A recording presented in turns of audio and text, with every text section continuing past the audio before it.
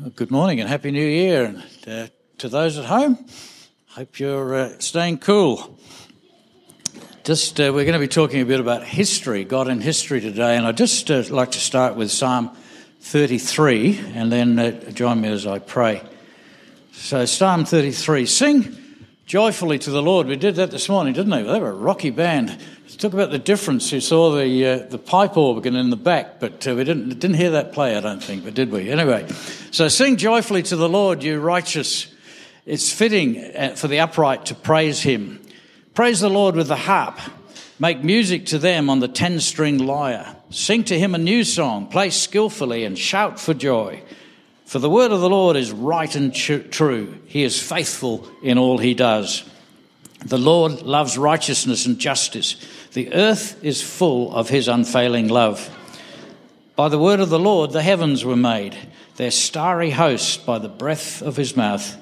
He gathers the waters of the sea into jars, and he puts the deep into storehouses. Let all the earth fear the Lord. Let all the people of the world revere him. For he spoke, and it came to be. He commanded, and it stood firm. The Lord foils the plans of the nations. He thwarts the purposes of the peoples. But the plans of the Lord stand firm forever. The purposes of his heart through all generations.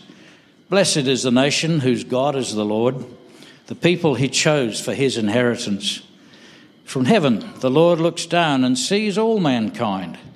From his dwelling place he watches all who live on earth. He who forms the hearts of all, who considers everything they do. No king is saved by the size of his army. No warrior escapes by his great strength. A horse is a vain hope for deliverance. Despite all its great strength, it cannot save. But the eyes of the Lord are on those who fear him, on those whose hope is in his unfailing love, to deliver them from death and keep them alive in famine. We wait in hope for the Lord. He is our help and our shield. In him our hearts rejoice, for we trust in his holy name. May your unfailing love be with us, Lord, even as we put our hope in you. And join me as I pray now. Lord, thank you for your word. Eternal God, who made the heavens and the earth, we come before you this morning to worship you and acknowledge your greatness and power. In recent days, Lord, we've celebrated the revealing of yourself as Emmanuel, God with us. We no longer have to guess what you are like, but you've shown yourself to us in the person of Jesus Christ. Lord, since time began, you've wanted a people to be in loving relationship with you and have had a plan and a purpose throughout history for each generation to come to know you and to love you. St. Paul records in the book of Acts, for from one man he made all the nations, that they should inhabit the whole earth, and he marked out their appointed times in history and the boundaries of their lands. For God did this so that they would seek him and perhaps reach out for him and find him, though he is not far from any of us. For in him we live and move and have our being. Now, Lord, as we stand at the beginning of a new year, there is again the opportunity to follow you and trust you despite the difficulties. Help us, Lord, as we consider the many major challenges that face us, of plagues and famine, of war and floods and drought and greed and corruption and more. But we are comforted by the fact that you, Lord Jesus, warn us of them. But you, our God alone, knows whether these are the final days of this world. But what is certain, it is the final days of this, our generation. As each generation fades into history, you alone are eternal, and all of us in this generation must give account of our lives to you. In the words of King Jehoshaphat of Judah hundreds of years ago, when surrounded with overwhelming circumstances, he prayed, "For we have no power to face this vast army that is attacking us. We do not know what to do, but our eyes are upon you." Help us this year to keep our eyes on you, to trust you, and not be overcome by fear, and to know that you have a plan to reach out to everyone, and to those who trust in you, your promise is to bring them safely home to an eternal kingdom. Thank you that you reach out to every generation with your love and grace. You are the same yesterday, today, and tomorrow. In Jesus' name, amen. Good morning. Just to start, to give you a few tips, this message has come out of a study I did over 1 to 2 years. So I had to condense this study to just a few short pages when actually it was a really big journal. And so I can only make all the points briefly in order to be able to fit them in.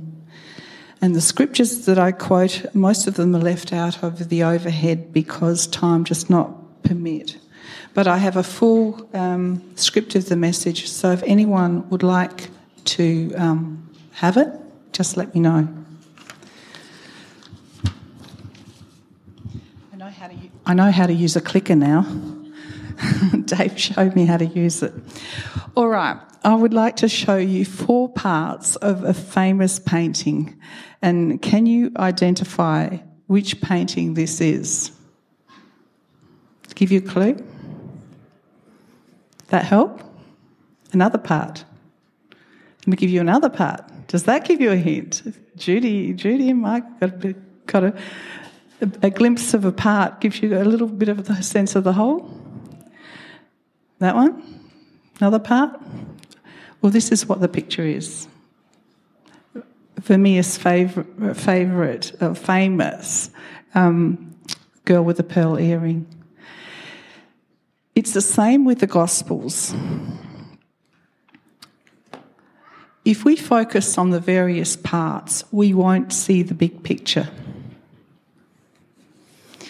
Over the years, I have always approached the Gospels with a sense of overwhelm. So much information, so many parts. I would rush through the Gospels, assuming that I had understood the various parts, and then look forward to getting to the meaty parts of Pauline theology. A few years ago, I decided to have a rethink and a fresh look at what the Gospels are all about.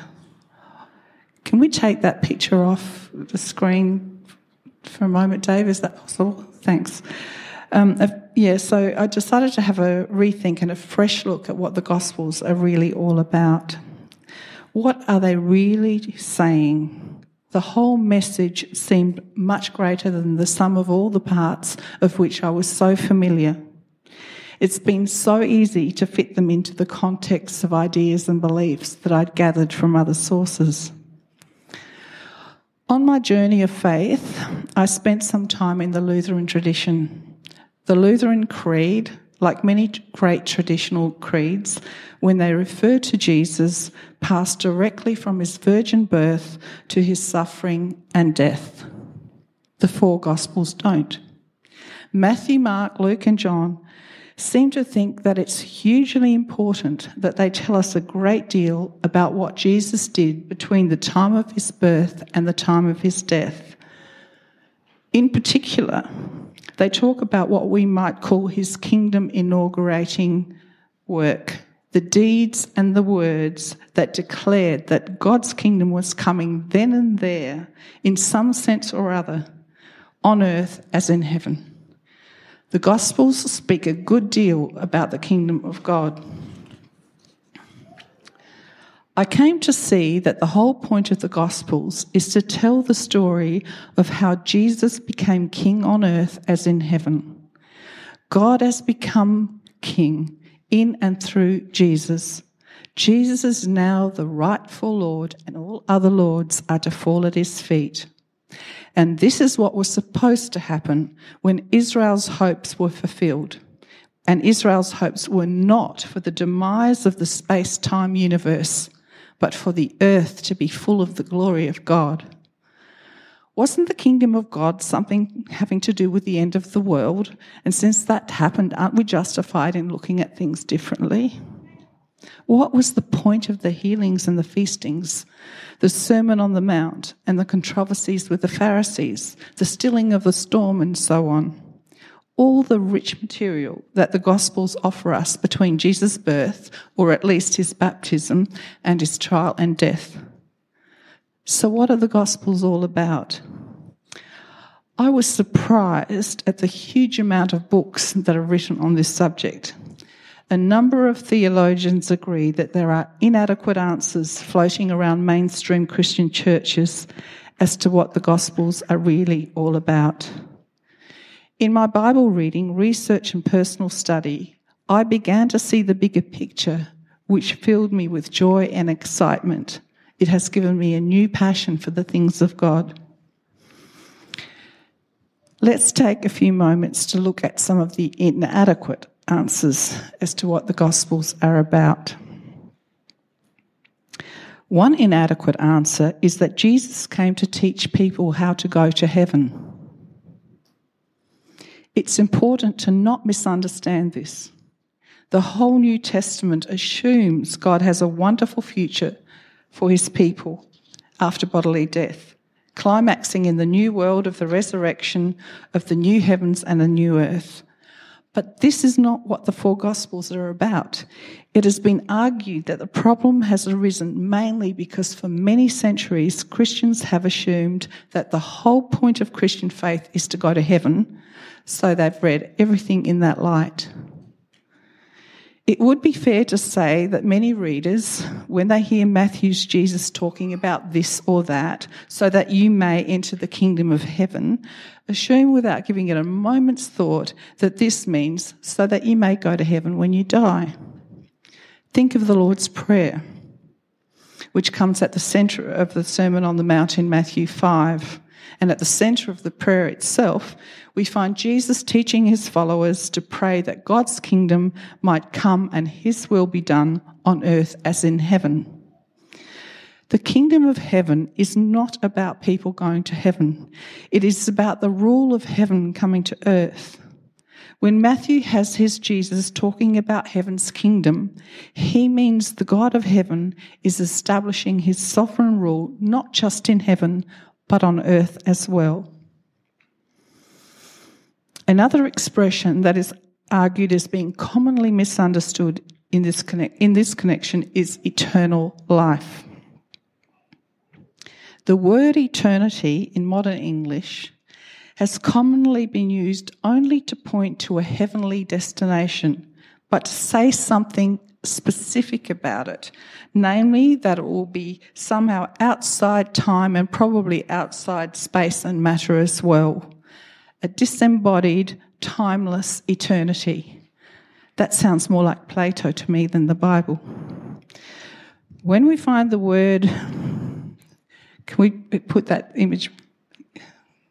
Yeah, here we go. So when we find the word Zoe Aionios in the Gospels, and when it is translated as eternal life or everlasting life, people have naturally assumed that this concept of eternity is the right way to understand it. God so loved the world reads the famous text in the King James Version of John 3:16, that he gave his only begotten Son, that whosoever believes in him should not perish, but have an everlasting life. We could say, there it is. This is the biblical promise of a timeless and heavenly bliss. But it isn't. In many places, the word Zoe Aionios is used in the Gospels to refer to one aspect of an ancient Jewish belief about how time was divided up. In this light, there are two eons or ages. The present age, Ha-Olam Hazeh, and the age to come, Ha-Olam Haba. The age to come, many Jews believe, would arrive one day to bring God's justice, peace and healing to the world as it groaned and toiled within the present age. You can see Paul, for instance, referring to this idea in Ephesians 1 verse 21, where he talks about Jesus being raised and seated in heavenly realms, not only in the present age, but also in the age to come. Also in Galatians 1 verse 4, where Paul speaks of Jesus giving himself for our sins to rescue us from this present evil age. In this way, by rescuing us from the present evil age, he has ushered in the age to come. But there is no sense that this age to come is eternal, in the sense of being outside space, time, and matter. Far from it. For the ancient Jews, God's great future purpose was not to rescue people out of the world, but to rescue the world itself, people included, from its present corruption and decay. If we reframe our thinking within this background, the word Zoe Aionios will refer to the life of the age to come. In other words, it will refer to the life of the age. In other words, the life of the age to come. When in Luke, the rich young ruler asks Jesus, "Good teacher, what must I do to inherit eternal life?" He isn't asking about how to go to heaven when he dies. He is asking about the new world that God is going to usher in, the new era of justice, peace, and freedom that God has promised his people. And he is asking in particular how he can be sure that when God does all this, he will be part of those who inherit the new world, who share its life. This is why in some translations of the Bible, Luke 18 verse 18 is translated, "Good teacher, what must I do to inherit the life of the age to come?" Likewise, John 3 verse 16 ends not with "have everlasting life," but share in the life of God's new age. The result of this misreading has been to make all the material in Jesus' public life refer somehow to a supposed invitation to go to heaven rather than the kingdom coming on earth as in heaven. Another popular approach to the material in the middle of the Gospels is to understand it in the terms of Jesus' teaching, particularly about what we call ethics or how to behave. The Sermon on the Mount is often referred to as some kind of manifesto.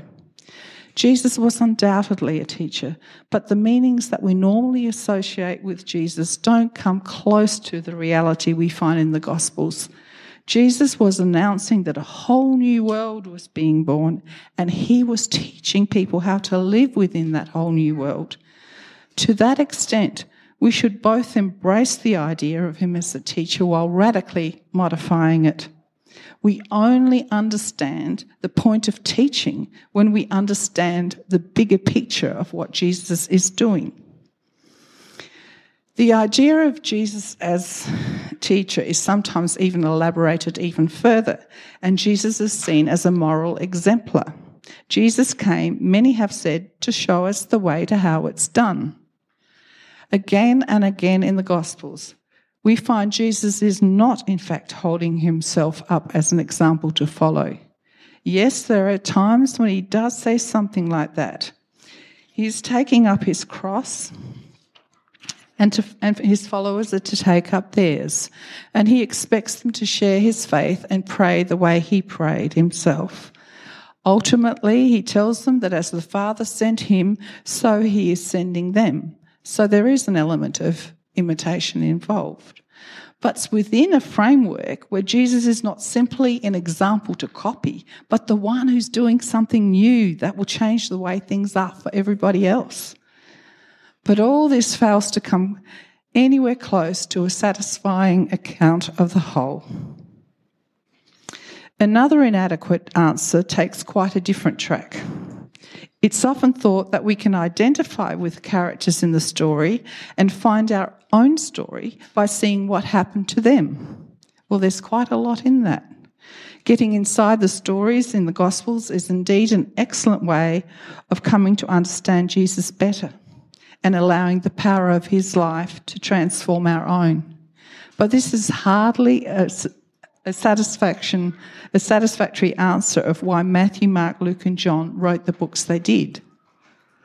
The question we have to face about the Gospels is the question of where are they going, not simply the various things we can use them for along the way. Another standard line often used is to say that the Gospels were written to demonstrate the divinity of Jesus. This appears to be what many Christians regard as the Gospel's principal purpose. For many centuries, the main thing people wanted to say about Jesus was that he was fully human and fully divine. And so it's once more assumed that this is what must have been what the Gospels were really trying to say. When did people start talking about Jesus' humanity and divinity? It's well argued it wasn't in the first century. Though the Gospels tell of Jesus doing remarkable things on one hand and behaving like an ordinary human being on the other, the Gospels do not appear to be written to prove that point. Sometimes people will say that the Gospels, in telling the story of Jesus, show us who God really is. That seems a bit more like it. Look at Jesus and you see the human face of God. But even that doesn't get us far enough, because John at once goes on, as do all the four Gospels, to tell us what this embodied God is now up to. It isn't enough to know that Jesus is in some sense divine. The question is, which God are we talking about? What is he now doing and why, and what does it mean? As the point will be, it isn't only John who presupposes that in Jesus we see the living embodiment of the God of Israel, returning at last to visit and redeem his people. The point is not that the Gospels don't think of Jesus as divine, but this isn't the main thing they are most eager to get across. They presuppose it. The point is not whether Jesus is God, but what God is doing in and through Jesus. This Jesus is the Messiah. In this man and in him alone, we see the way the living God is establishing his kingdom, spoken of in Psalm 2. John has written his book to show that it is Jesus and his death and resurrection that Israel's God has done what he promised he would do in and through Israel's anointed king, and has in this way fully and finally revealed who he really is. It's easy to go to the Gospels with the wrong questions and have found answers of a sort to those questions. The challenge now is to accept what we may have misunderstood and to find a way of putting this right. A good way to start is to look at the central text. Time obviously doesn't allow this. I'd be here for another week. But we can take a brief overview. The four Gospels present themselves as the climax of the story of Israel. Israel's ancient scriptures are framed with a narrative of a certain shape and type. Reading through the Old Testament from Genesis to Malachi, there is a sense that this story is supposed to be going somewhere, but that it hasn't got there yet. It's an unfinished narrative, an unfinished agenda. Things are supposed to happen that haven't happened yet. And what's more, the story seems to have got stalled. The problem is, we have all read the Gospels, if not careful, simply as God's answer to the plight of the human race in general. The implied backstory hasn't been the story of Abraham, of Moses, of David, of the prophets. It's been the story of Adam and Eve, of every man sinning and dying and needing to be redeemed. Israel's story sneaks alongside in order mainly to offer some advanced promises, some hints, some signposts along the way.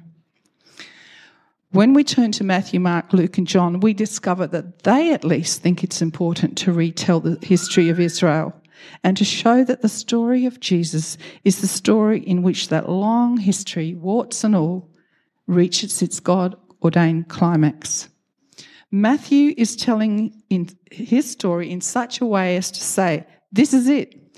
This is what we've been waiting for, even though we would never have thought it would be like this. The gospel writers saw the events concerning Jesus, particularly his kingdom inaugurating life, death and resurrection, not just as isolated events to which remote prophets might have distantly pointed. They saw those events as bringing the long story of Israel to its proper goal. But we may ask, what's the point of telling the story of Jesus as the climax of the story of Israel? What relevance has that got to do with the rest of the human race? I believe it is so important to understand this point. In Israel's scriptures, the reason Israel's story matters is that the Creator of the world has chosen and called Israel to be the people through whom he will redeem the world. What God does for Israel is what God is doing in relation to the whole world. This is what it meant to be Israel, to be the people who, for better or worse, carried the destiny of the world on their shoulders. The call of Abraham is the beginning of the answer to the sin of Adam. In the beginning of Genesis chapter 12, God tells Abraham to leave his people and country and go to a new land. God tells Abraham he will make him into a great nation and that all peoples on earth would be blessed through him. Matthew finds it important to start his gospel with a very long record of the genealogy of Jesus. Sorry about that, tongue twister. He begins with Abraham, the father of Isaac, and 52 generations later, he ends with Joseph, the father of Jesus, who is called Christ. The evangelists, each in his own way, tell the story of Jesus as the proper climax to Israel's story. Mark picks up throughout his gospel a major theme from the ancient Hebrew scriptures, that when Israel's God acts in fulfillment of his ancient promises, he will do so in dramatic and radically new ways. It doesn't mean that we can see a smooth, easy line from the ancient text to the modern fulfillment. Jesus is fulfilling the story of Israel, even though this may call for us to understand Israel's story in a new way. Jesus' followers cannot begin to see in the strange events of his arrest, trial, and death any kind of fulfillment. We were hoping, say the two on the road to Emmaus, that he was going to redeem Israel. The answer highlighted in Luke's beautiful telling, both of the Emmaus story and of the larger story of Jesus as a whole, is clear.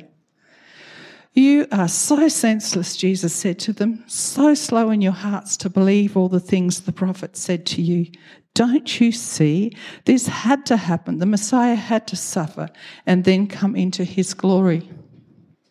So Jesus began with Moses and with all the prophets and explained to them the things about himself throughout the whole Bible.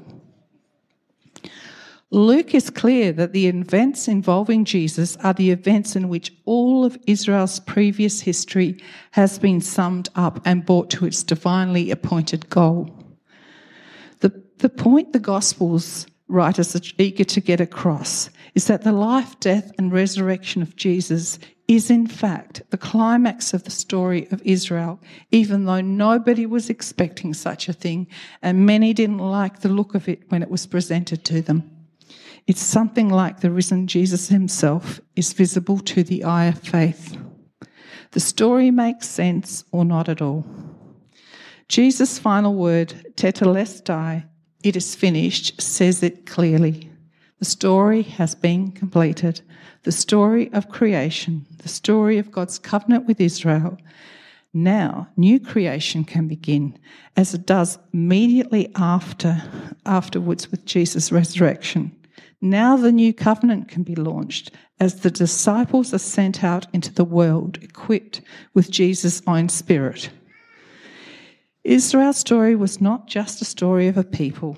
It was the story of a God, the one the Israelites believed was God, the creator of the world, the God of Israel. There are so many more things we could consider, so many more, but time does not permit. Things such as the beautiful messianic promises of the Old Testament, such as my favourite, which is recorded in Ezekiel 34, verse 2-6. This passage tells where the shepherds of Israel are not taking care of their people. They haven't strengthened the weak, and they haven't healed the sick. They have not brought back the strays or gone to search for the lost. They've ruled over them harshly so that they've become scattered because there was no shepherd. Then God said he would look after them, and God promised he would put one shepherd over them. Jesus takes this up in John 10 verse 14. He says, I am the good shepherd. I lay my life down for the sheep. That's just one of many amazing messianic promises in the Old Testament. Like me, you're probably left with questions. One question that I had was, why did the Jews reject the Messiah? The Jews have been expecting the Messiah to come for over 1,000 years.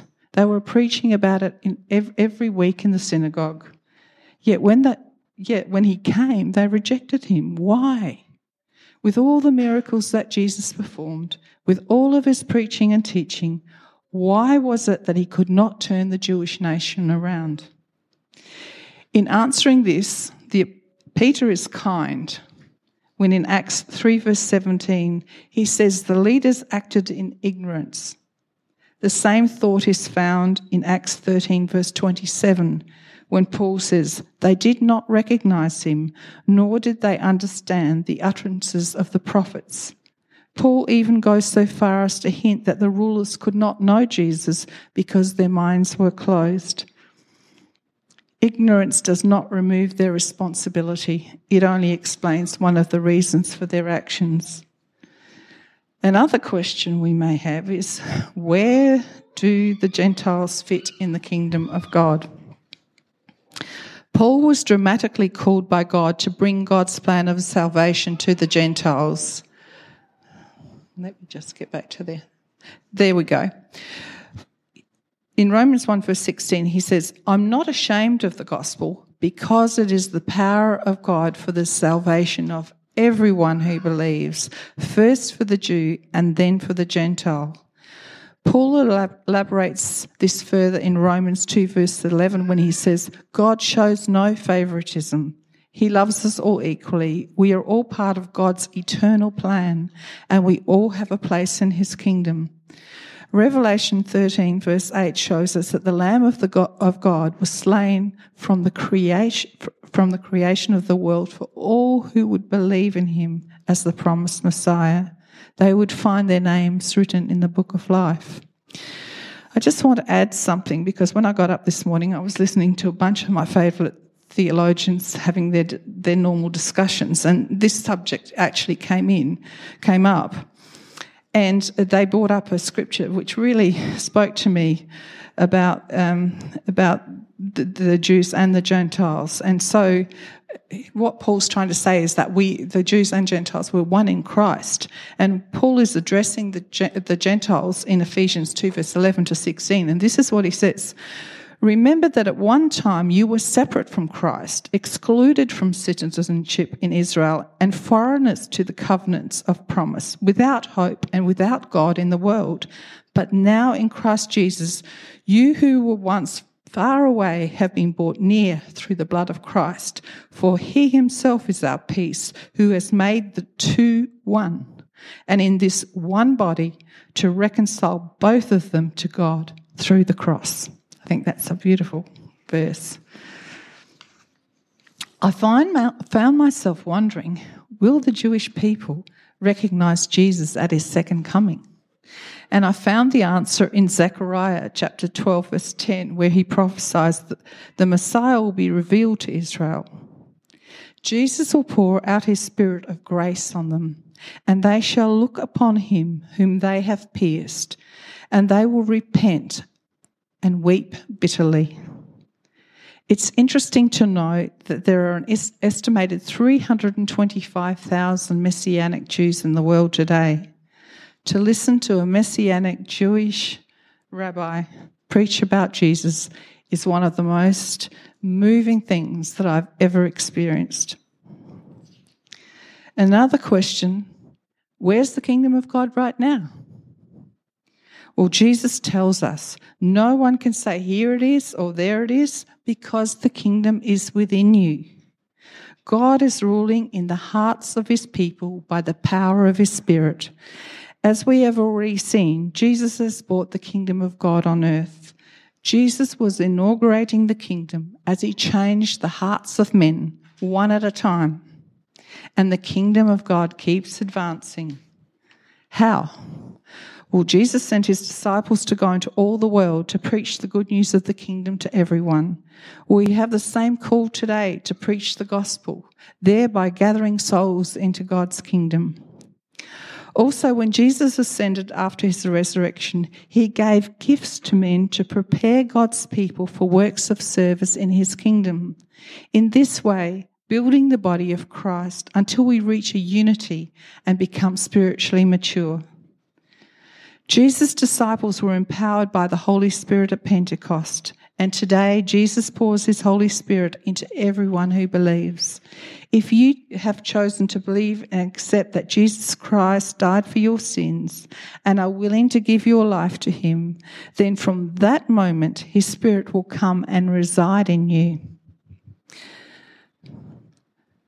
The greatest mystery, the Bible says, is Christ in you, the hope of glory. What is this hope of glory? The hope of glory is the fulfillment of God's promise to restore us and all creation. When will we see this fulfillment? Jesus told us that it would not be until the kingdom of God will be preached in the whole world as a testimony to all the nations, and then the end will come. Lastly, when God's kingdom comes in all its fullness, what will it look like? The beginning of chapter 21 in the book of Revelation, we find this answer. John prophesies, "Then I saw a new heaven and a new earth, for the first heaven and earth had passed away. I saw the holy city, the new Jerusalem, coming down out of heaven from God. And I heard a loud voice from the throne saying, 'Now the dwelling of God is with men, and he will live with them. They will be his people, and God himself will be with them and be their God. He will wipe away every tear from their eyes. There will be no more death, or mourning, or crying, or pain, for the old order of things have passed away.'" How exciting is it to be part of God's eternal plan? This amazing eternal plan that's been going on for so long, and we find ourselves in the midst of it. I find that so exciting. I'll leave you with a video clip. It just shows Paul Wickham being very excited about exactly this.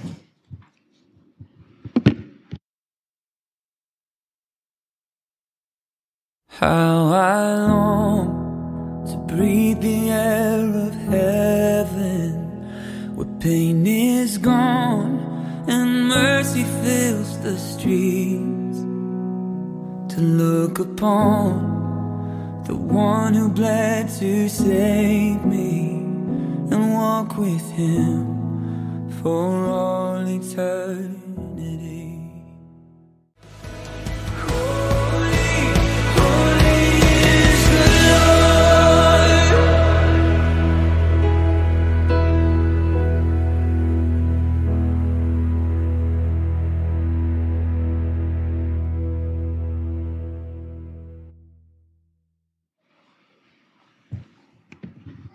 Well, that brings us to an end of the service this morning.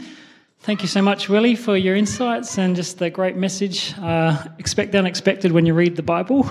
And it's a great time of the year to start a reading plan or get your head into the scriptures. I'm trying to do that with my family this year. You can keep me accountable and come and challenge me. Make sure I keep that up. But look, just thanks again for joining us this morning. Thanks to those who joined online. I'm just going to close now in prayer. Thank you, Father, just for the depth of who you are and what you've done. And as Willie said, that your kingdom is in our hearts, that we are participating in what you're doing now and have a free invitation to be with you and to outwork what you're doing, Lord, through the cross and through your gospels. Father, just thank you so much for this church and these people. We pray as we go out this year that we'll put our eyes on you, Jesus, that we will forever submit ourselves to you and have our strength drawn from you, the living waters, from a deep well. And we just bless you in Jesus' precious name. Amen. Thanks, folks. If you need prayer, we have our prayer room, of course. There's no coffee today, but please say hi, have a chat with someone. But yeah, bless you as you go forward. And don't forget, outside is open.